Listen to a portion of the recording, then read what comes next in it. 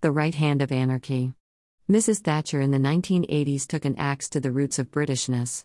This is not how she saw it, of course.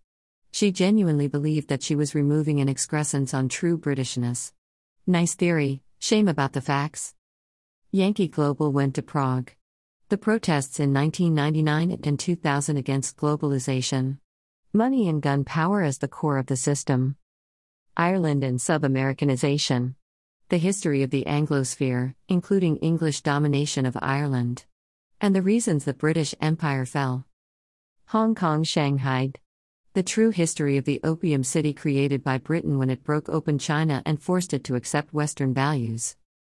Irrational rationalism.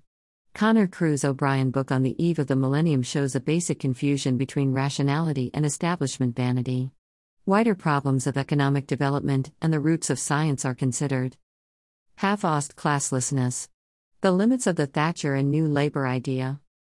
Stakeholders. The meaning of a new word.